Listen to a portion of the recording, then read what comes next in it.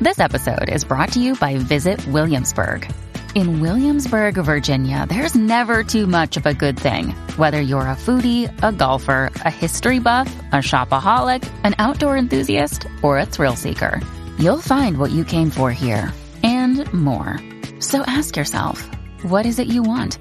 Discover Williamsburg and plan your trip at visitwilliamsburg.com. And now, from beyond our dimension, this is the Jeff Mara Podcast. Here's Jeff. My guest is Jerry Burke. Jerry had a near-death experience where she crossed the veil, saw light beings, and heard angels singing. And today we're going to learn about it. Jerry, thank you so much for being my guest today, and welcome. Jeff, thank you very much for having me. If you don't mind, can we start on the day your NDE happened? Sure. I hadn't been feeling well for quite some time, and the doctors couldn't figure out what was wrong. All the tests came out normal. And at one point, my husband said to me that I looked a little gray.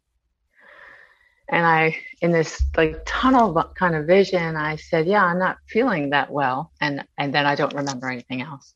And we were at his shop. He had a motorcycle repair shop. We were at his shop, and I don't remember anything after that moment. I woke up after surgery. He had rushed me to the hospital, and my heart had been going what's called tachybrady, real fast, real slow, and then it had stopped beating completely. And I had what's called a third-degree heart block, which is, it's not like a circulation problem, it's an electrical problem. And my heart just stopped beating, like a sudden cardiac arrest. So they tried to get my heart going. They got it going, and then it stopped again from what they've told me. And then they rushed me into surgery to implant a pacemaker. So, when my heart stopped beating, I immediately was in this place, which your background reminds me of incredibly. It was as if I was in the universe, and I saw it was like a very thick, dark, black, velvety kind of liquid that enveloped me with what I can only describe as love. Just love, the energy of love wrapped around me and embraced me. The most beautiful experience I ever experienced. But what I saw in the blackness were these incredible bright lights, just as if they were stars all around me, and they were all what I like to call singing. They were resonating, not words, just energy, love. So this resonating feeling of, because the senses merge. You don't just have sight, you don't just have sound, because those are physical aspects of being human. What I was experiencing was a merging of all of the above, all of the senses, and I too was resonating love, because I knew I was one of them. I knew I was one of those light beings. And the most incredible thing that happened to me in that moment that I was there was that I remembered the truth of all. And it's hard to put into words, but I believe what happens is when we are born into a physical being, our memory of the truth sort of gets washed, and we're starting new as a physical being to experience the emotions, the senses, the goods and the bads of being human. It's like the angelic realm gets to experience firsthand what this physicality is. that they can't experience as a spiritual being. So we get sent to the earth into a physical being to experience this. But in the process, our memory is washed of the truth. And maybe deep down inside, we know what the truth is, but we can't believe that it's that simple. We can't believe that it's that pure and that good. But I was just thrust into this understanding, this remembering of the truth. And when that happened to me, all the baggage that I had, all the anger, the resentment that I had as a human just vanished. It disappeared. And I came back without it. I came back without the hurt, you know. But I came back because I knew I had to come back. And I was told that I had to come back, but I knew it. But the words that I heard without physical ears, the words that I heard were, "It's not your time. You have work to do. You need to go back." And then I was back. And I was back in a body that had been damaged from lack of oxygen. And, all the things that they do to get your heart started caused some neurological issues that I spent some time healing from. Yeah, so that's the experience in the short version, if that helps. Yeah. When you first arrived or appeared in this cosmic-like universe, what was on your mind? Were you like, where am I? Were you curious, like, oh, did I just die? Or did you already know you were dead? Yeah, so it was an automatic knowing. It's funny. Anita Moorjani wrote a book. It's called Dying to Be Me. And there's a part of that book that explains it so well. It's an analogy. Imagine that you're in a huge warehouse, but all the lights are off. And all you have is a little pen light to see in this huge warehouse. And there's a lot of other things in the warehouse, but you can't see them because all you have is this little pen light. So imagine that this warehouse is our cosmos, our universe, our existence. And all the things in the warehouse are knowledge and truths and things. But you only can see what you can see with this little pen light as a human in this physical form. When I crossed over, all the lights were flipped on at once. So it was an immediate awareness, an awakening. So the thought of dying didn't even occur to me. It was trivial in a way. It was just it was a place that I had been to experience being physical, being a human. But I was home. I had come home. It truly, it felt like I had gone down the street to grab a loaf of bread or something. And now I was home. And that grabbing a loaf of bread was so trivial. Not that I didn't appreciate the people that I had left behind, but I knew that we were still connected. We are always still connected because we are energy. You mentioned that once you were there, all the baggage and all the problems of your life disappeared. Yeah. Did even the memory of your life disappear? I mean, not completely, but had you just forgot about Jerry Burke? And Jerry Burke kind of was a distant memory, long gone, until you were told, okay, it's time to come back. I think the memory of being Jerry Burke was as big a part of the experience as if I had forgotten milk when I went to get the loaf of bread. It was important, but it wasn't earth-shattering. The love that I felt for my husband and things like that, it was still there, yet it was merged with the love that I was experiencing where I was. And it hadn't disappeared. I still loved him. I knew he still loved me. And it would always be that way. Some of my guests will comment about the amount of love that they have on the other side. It's an unmeasurable amount of love. It's the love that they've always been yearning for. Was it like that for you? Yes.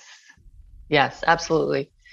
And it's really hard to put into words verbally how expansive and immeasurable and intense the intensity of the love, because that's all there is there.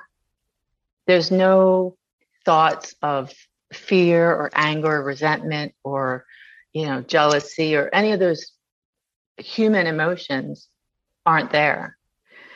It is only love.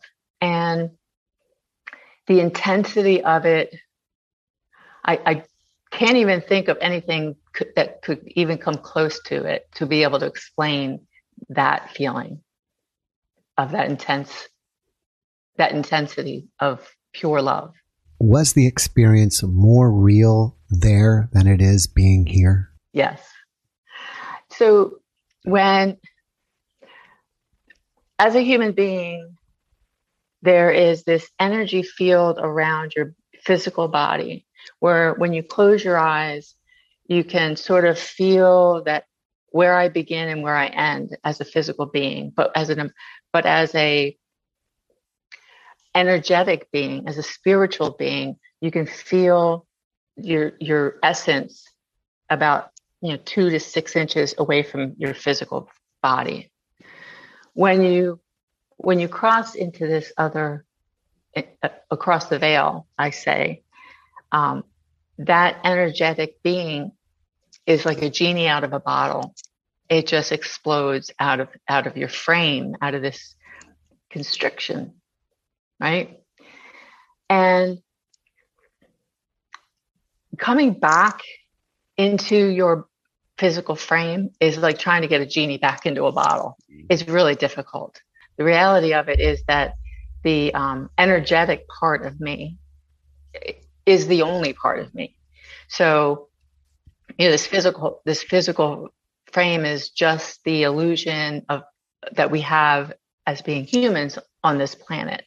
But the energetic part of me is the only part of me that truly exists. It's the only part of you that truly exists. And so, yes, that was much more real to me there, because here I am constricted and I can't expand as much here as I am able to there. You're not the only one that has mentioned it's like being a genie in a bottle. And it makes me wonder if the original story was somebody who had an NDE and created a story out of it.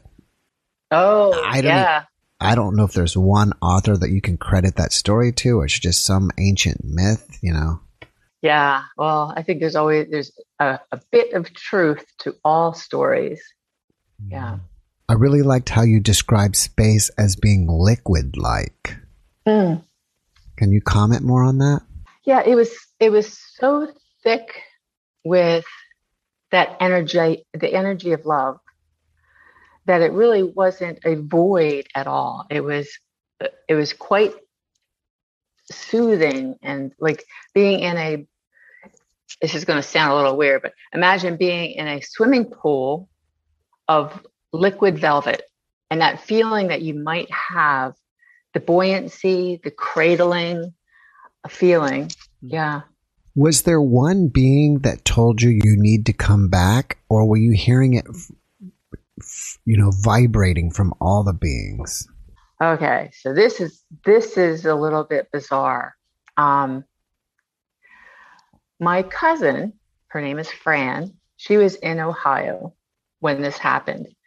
And my husband called her. She and I are very close. My husband called her when I was in surgery and they were having trouble getting my heart started. And she told me afterwards that she dropped on her knees and she started to pray. And the words that she was praying were, "Jerry, it's not your time. You have to come back." Now, those were the identical words, or some variation of them, that I heard. So what that tells me is not only are we all connected, but we are all, and I'm sure you've heard this before, we are all a piece of God. We are all parts of the God energy. And so when I heard those words, I felt those words, it was one voice, collective. When you say you heard those voices, or you heard them all as one voice, was that voice that you heard a distinct voice of somebody else, male, female, angelic, or was it your own voice? It was not female or male. It was quite reverberating, incredibly powerful. If I could put a voice to capital T truth, it would be that. Emanating from myself, emanating from all the light beings that were there, and emanating through the black velvet liquid that I was in. It's interesting to think about. If you're in more of a liquid-like environment, then everything is connected more versus air, right? So you're going to feel it more. You're going to hear it more. Hearing and feeling almost become the same thing. That's true. I didn't think about that. Yeah. Other guests, I believe, have said the same thing, that when they heard it, they actually felt it too. Yeah. The senses, the physical senses don't exist there. So if you could describe them, it would be a meshing together of all the senses. And I hadn't thought about, being in a liquid as causing that to happen. But yeah, that makes a lot of sense. It sounds like to me you were describing the beings as orbs, like balls of light. Yeah. Do you think at that time you were also a ball of light, like an orb? Yes, absolutely. And I knew it instinctively. It was almost like that flipping all the lights on at once in the warehouse. It was just like, duh, of course you are one of us, kind of a feeling, the knowing, Yeah. After you came back, how did you change? Oh, I was so different. I thought for a while that I may have swapped souls, like if I'm sure you've heard of the walk-ins. Mm-hmm. Yeah. So I don't know whether that's what happened or not, but I am completely different in many, many ways.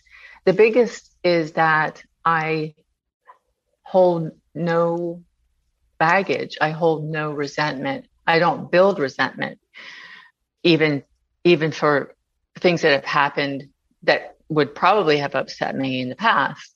They upset me. I'm human. I get upset about things, but I don't hold them. Whereas before, things would happen and I would hold on to them with resentment and how could this person have done this to me? And I think the biggest example of that was my childhood was not perfect in any sense of the word, and the largest problem was my mom. God bless her. She passed away a couple years ago. She wasn't perfect, and she had 10 kids, which probably was part of why she was out of her mind. But I held a lot of resentment towards her for the things that she did, the things that she didn't do, and the things that she continued to do. Narcissism. When I came back, I understood that this was just a passing down in generations of hurt. She was hurt. Her mother must have been hurt. And in the same way, she may have been hurting her children. And And that resentment released, and I felt only love for her and the ability to understand, and that happened with a lot of things in my life. My ex-husband, just releasing that resentment.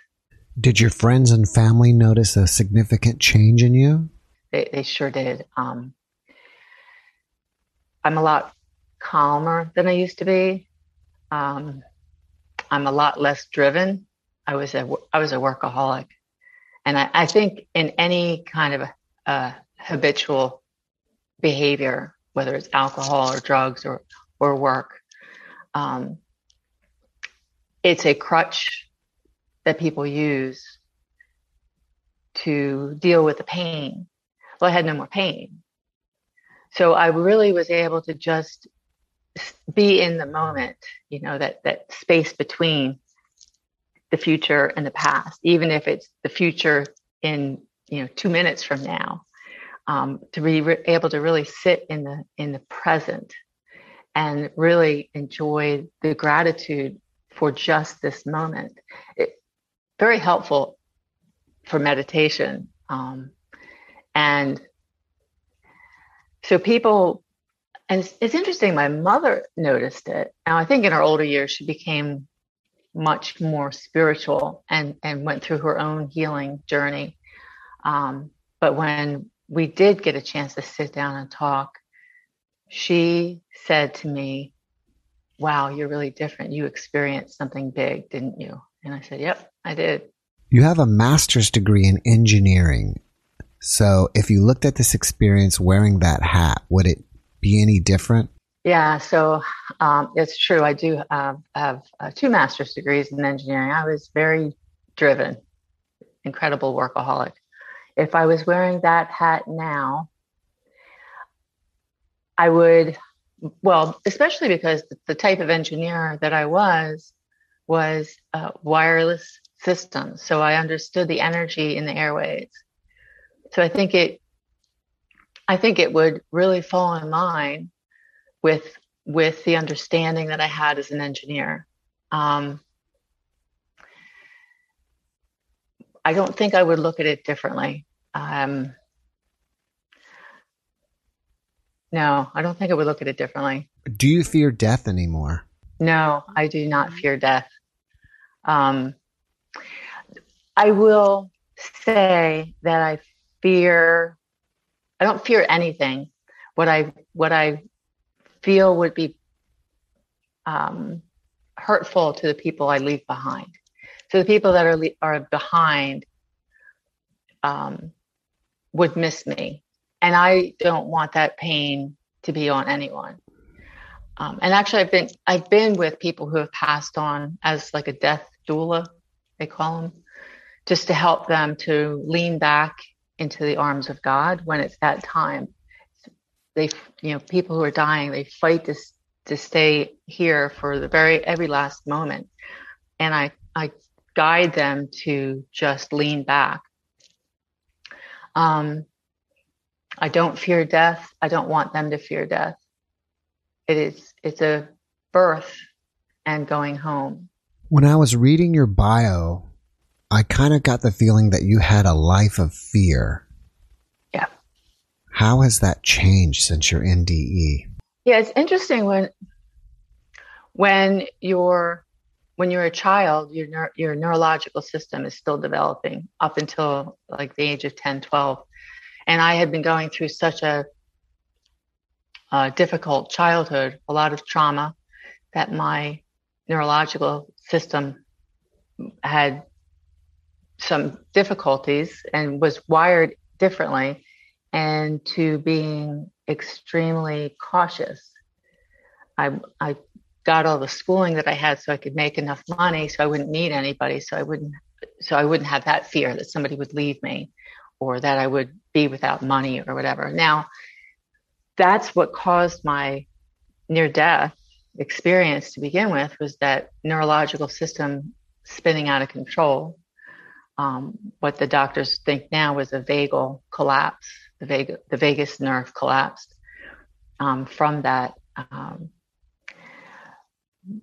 I still have the physical damage from that neurological problem. And when I get startled, like I don't like going to haunted houses because when I get startled, I can feel my heart stop and then my pacemaker kicks. So, and that's a very uncomfortable feeling. But as far as fear of not enough, fear of lack is gone. There's abundance everywhere. And even if there's no money, God does provide. And it may not be what I wished it to be. It may not be the amount that I wished it to be, but I will survive and God will always provide. Besides the physical trauma that your body has had, are there any negative after effects from your near-death experience? I think there's only positive. The people that I associate with now are different than the ones that I was friends with before. That may be one of the aspects that are different, but I don't think that's negative. You know, I think everything unfolds the way it's supposed to unfold. You know? Mm-hmm. Do you have any abilities that you didn't have after your NDE? I have always had the ability to do automatic writing. That ability has magnified tremendously since my near-death experience. Automatic writing is having a person who has passed come to me and write with a pen on paper, right through me. That started when I was like 5 or 6 years old. But since I had my NDE, it has really gotten much stronger. Yeah. Were you a religious person before your NDE? And if so or not, has your religious beliefs changed afterwards? I've always been spiritual. I've always believed in God. Religion is one of those constructs that I respect people's constructs on how they choose to practice their spirituality, but it was never one of mine. It has changed a lot. I chose to learn Reiki because I wanted to really deeply understand the spiritual body aspect of our spirituality. And when I went for the training, I had incredible experiences when they do what's called a placement. If you're familiar with Reiki, they do a placement. And I experienced the pain in my hands and my feet that Jesus felt when he was nailed to the cross. And I felt the sorrow of his mother Mary when she lost her son. So I had these kinds of really deep spiritual and religious, I guess, experiences since then. And I don't think that would have happened prior to my NDE because I hadn't awakened enough. You know, I was still in I call it my sleepwalking era. There's a book called Interviewing the Devil or something. It's by Napoleon Hill. If you've read it, it's an amazing book. And in that, it talks about how the devil gains power over humanity by keeping them asleep, making them sleepwalk. And that's where I was. I was just going through the motions and devoured in fear and things like that. Now, afterwards, I'm very wide awake. And I think that those experiences that I had during the placements of the Reiki, I don't think it would have happened prior to that, you know? What do you think inspires you about your experience? Knowing the truth remembering. It's been incredibly inspirational, realizing that there's so much more, and knowing that there's so much more than what we have here between each other and the little interfaces that we have as a humanity, the interfaces that we have with each other that we think, is so important because, he doesn't agree with me, or the price of gas is whatever. And, all these little things are trivial. They're not the truth. They're an illusion on this earth. So that inspires me to know that that's just, I sort of chuckle a little bit when I get a glimpse of the news, and I don't really watch the news, but when I sometimes catch a glimpse of the news, I chuckle a little bit because it sounds so serious, and it's just this physical, existence. It really means nothing. You're the author of the book Navigation for the Soul, Your Guide on the Path from Darkness to Light. How did you come up with that title? Well, so the kind of engineer that I was navigation systems, and I used wireless communication to do that through satellites, navigating things like drones and missiles and things. So when I came back from my NDE, the purpose that I came back for, the work that I had to do, was to guide people to use spiritual guidance. You teach people how to use spiritual guidance to live their lives as if heaven on earth, right? As if there is only love. And because I was a GPS kind of navigation systems engineer, the book became Navigation for the Soul. And the darkness to light is the before my NDE. The NDE awakened me. So the darkness is being asleep, sleepwalking. The light is living life awakened. Do you think people can tune into the messages of the universe without having an NDE? Yes, and that's what I want to teach them. So what can I tell you a little bit about the book? Yeah. Okay, so there are a GPS like on your phone. It has 7 components to it, 7 functions. And there are 7 chakras, and there are 7 components to your body's adrenal and system. So what I did was I aligned the 7 parts of the GPS with the 7 parts of your chakras and the 7 components in your adrenal system, so that you can focus on the part of your physical body that receives. The crown chakra is the part of your body that receives and is spiritually connected to heaven. And tune that part of your body and your energetic body, your physical body and your energetic body. Focus on that one place and tune it so it is easier to receive. And there are 7 of them. The crown chakra is simply the antenna. Now, if you go to the Bible, Psalm 91:11, it says, the angels are trying to talk to you. The angels I put them here to guide you, And so the work that I was sent back to do was to help people use this. Our body is a tool. The crown chakra is just the antenna. We have all the pieces for being a GPS. Without going into detail, can you list the 7 parts of the GPS and what their corresponding chakra is? Sure. So the most important is not the crown chakra. The most important is the heart chakra, and I'll tell you why.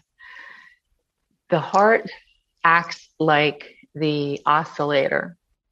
And if you're tuning into a radio station, you either push the tuner button, or you turn, if you're older like me, you remember turning the dial, and that changes the frequency of the oscillator.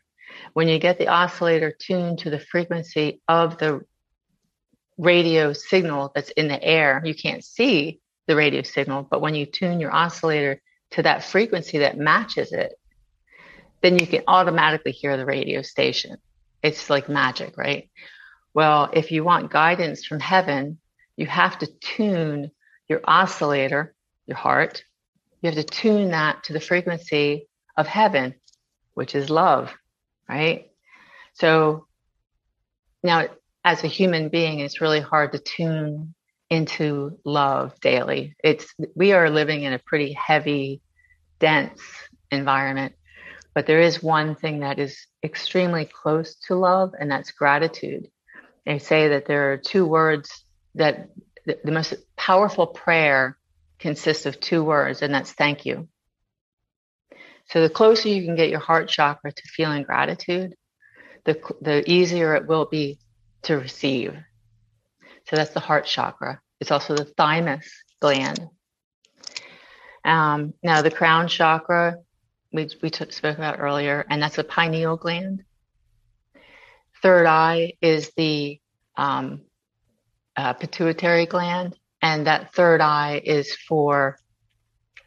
it's wisdom. So you receive guidance from heaven, right? But you're also receiving stuff from everywhere else, including the news, right?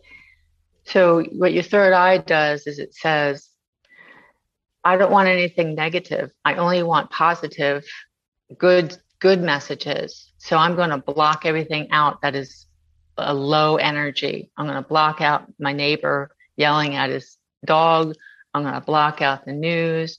I'm going to block out anything that feels heavy to me, that's going to bring me down. I'm going to block it out. Right?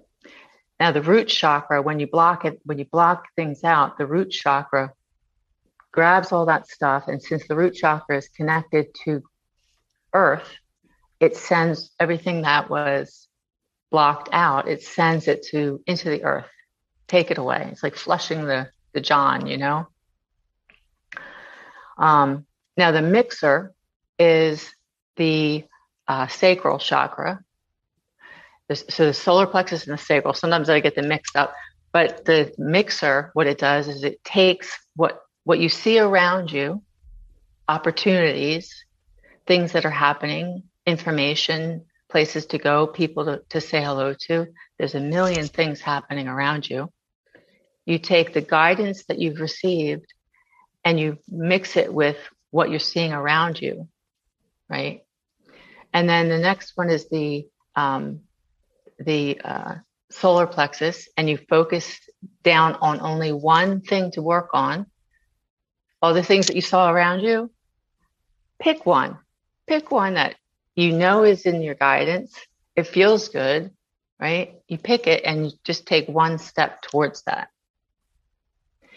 Now, when you're using your GPS in your car, you don't just set, I'm here and I want to go there, so I'm just going to go enter in the directions, see the map of how I'm going to get from point A to point B, and then I'm going to turn it off and never look at it again. That's not what happens. We're looking at our GPS the entire trip. Sometimes things change. So you take a step at a time in your life. You take a step towards something. This feels like the right guidance for me in this moment. So I will take a step towards that one thing in this moment. And then I'm going to check my guidance again, just like you check your GPS on your phone. I'm going to check my guidance. Does this still feel good? Does this still feel right?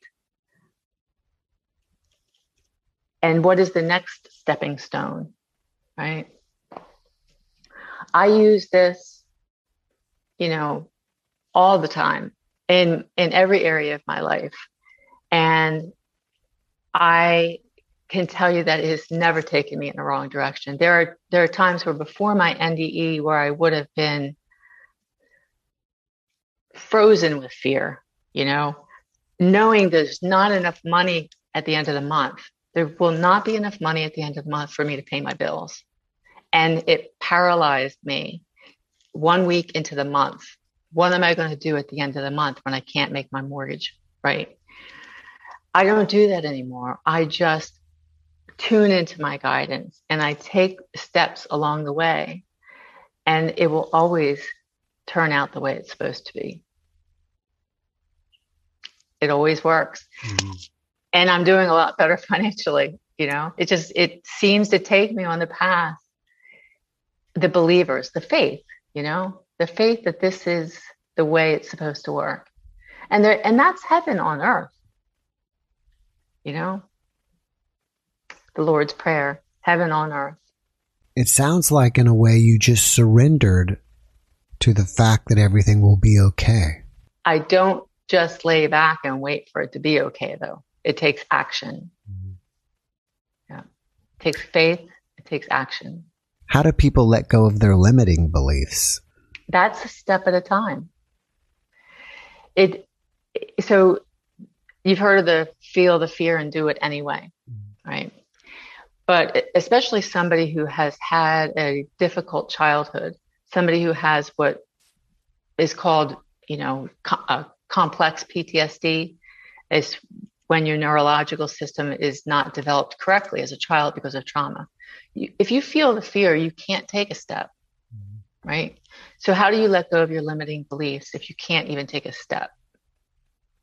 But without taking an action, you can't have the thought process that it's okay to take that step, right? So you have to take your mind and put it somewhere else other than the fear. And when you take your mind, your thought process, and you put it towards guidance, and you have faith in that this is my guidance. It's not about the fear. It's not about me making the step and making it wrong. It's about being guided. Just for example, if you're driving down a highway or through a town at night, it's raining, it's foggy, and you don't have GPS, right? That's scary. You almost don't even want to move your car because there could be a cliff, there could be this, there could be that. If you had GPS on your phone, now you can almost not even look out the windshield. You can almost just have faith in your GPS, right? So that's the same process. Letting go of that limiting belief is having faith in guidance. And then it builds. You build that muscle. How do you think one understands what their higher purpose is? And once they do, how do they focus on it? So knowing what your purpose is different than knowing what feels like the right step forward.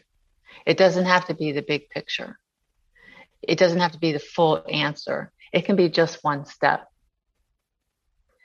I lean on two things that can give you a indication of what a possible purpose in life might be. The archetype quiz and the Enneagram quiz. So if you take the archetype quiz, and there's links to them on my website, if you take the archetype quiz and you find out you are a caregiver, right? Your purpose might be in the realm of nursing or social work or something like that. And it's not necessarily that you become a nurse. It is that the actions that you take, the steps that you take in your daily life, if they are giving care to people or giving care to animals or giving care, then that will fulfill the feeling that you need. The actual high level purpose will come. You'll know it when you step on it, kind of a thing, I think that's fascinating how you mentioned about learning what your archetype is. How many archetypes are there, and what are they? Oh, you're gonna you put me on the spot. Oh, is it too many to list? I can name a couple. Like there's the jester, there's the magician. I'm a magician, so I like to make transformation happen.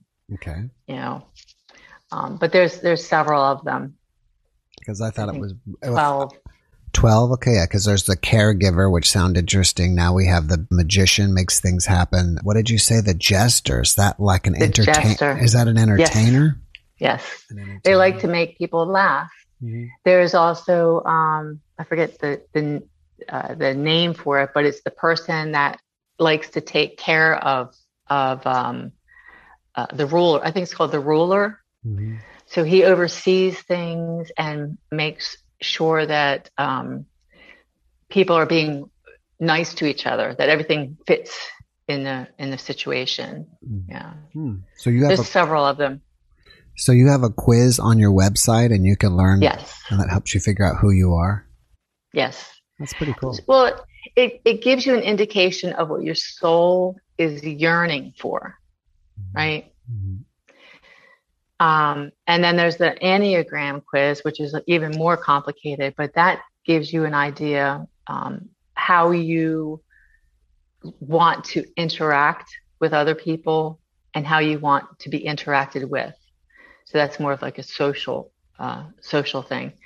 But by understanding at least those two pieces of your soul craving, I guess you might say, what your soul craves, and by taking steps in your journey towards something like that, you know, as you're being guided and you look around you, what stepping stone should I take a step onto next?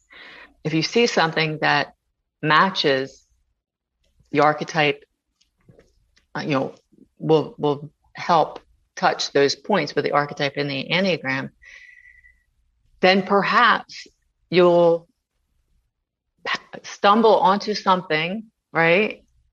That you'll know it. When you know it, you know it. This is what I'm supposed to be doing. And it fills you. It fills your soul. Do you think that we decide what archetype we should be before we come into this life? I think we are assigned. I'm not sure that it's I don't think it was my choice. I think it was an assignment, and that I was maybe had a say in it, but it was a group assignment. You know, this is how we want you to be. This is the part we want you to play. You know, when you are on Earth, this is the part we want you to play. And perhaps it is for my soul's learning, although I really felt like it was pure knowing when I crossed. I can't imagine there was something that I was meant to learn beyond that, you know. You were told that you had more work to do. Yeah. Have you understood or learned what is the work that you need to be doing? Yes. So the heaviness on Earth that people are feeling in the darkness, right? They're walking a path of sleepwalking and living a heavy life, a life full of regrets and fear and that kind of thing on Earth. And it's not what we were intended to be doing. We were intended to live this life with joy. And so specifically what I am meant to be doing, the work that I am meant to be doing, is to share this message and get people to awaken to the possibility that it can be different. So I wrote my book to help, and I work with people one-on-one. I have, packages for coaching and things to actually change your life. So getting back to like, what is your purpose? Wouldn't it be amazing if you could live your life, make your income doing work according to your purpose, right? So I help people align all those things. And I do it one at a time. But when I teach one person, they teach one person, and those next people teach one person.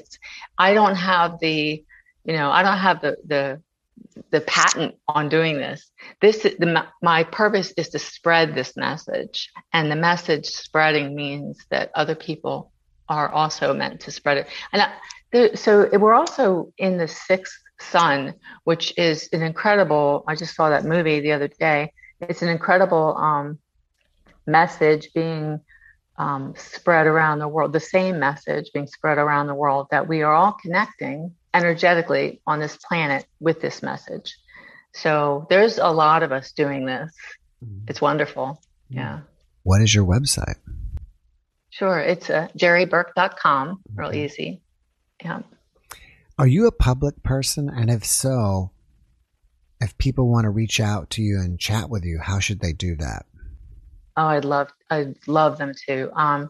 They can reach me from going to my website. They can reach me, and if they want to send me an email or something like that, they can do that.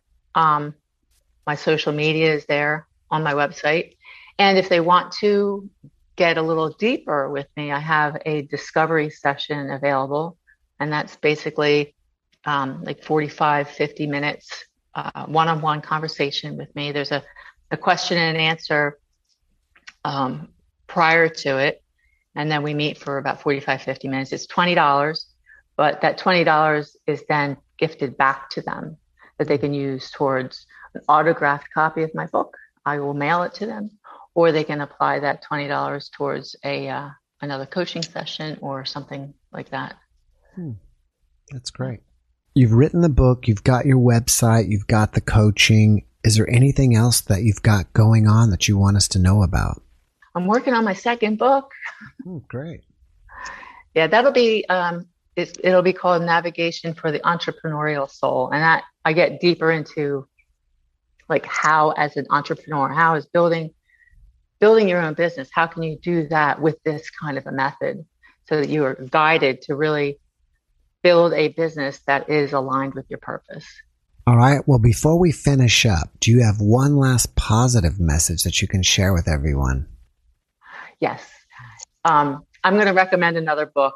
It's not mine. Her name is M as in Mary, MJ Ryan, wrote a book called Attitudes of Gratitude.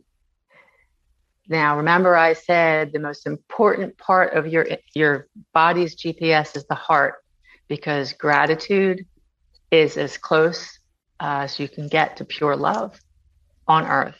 And you need to align your heart chakra to resonate as close to heaven as possible. So her book is called Attitudes of Gratitude. It's an amazing book. Read it, please. That was the first time I've ever heard that gratitude is the closest you can get to pure love. And I find that very interesting. It's hard to define, feel love in your heart. Well, what does that mean, right? How do you feel love in your heart for everything? But by being grateful, it gets you real close to that frequency. All right, Jerry. Well, thank you so much for being with me today. I really appreciate you, and I wish you the best. Thank you, Jeff. It was great being here. All right. Have a great rest of your day. Thanks for watching the Jeff Mara podcast. I really appreciate you. Another way to show support is through YouTube memberships. And if you do, there are loyalty badges and other perks depending on your level of membership. All you need to do is click the join button underneath the video to find out more. Thank you for your support.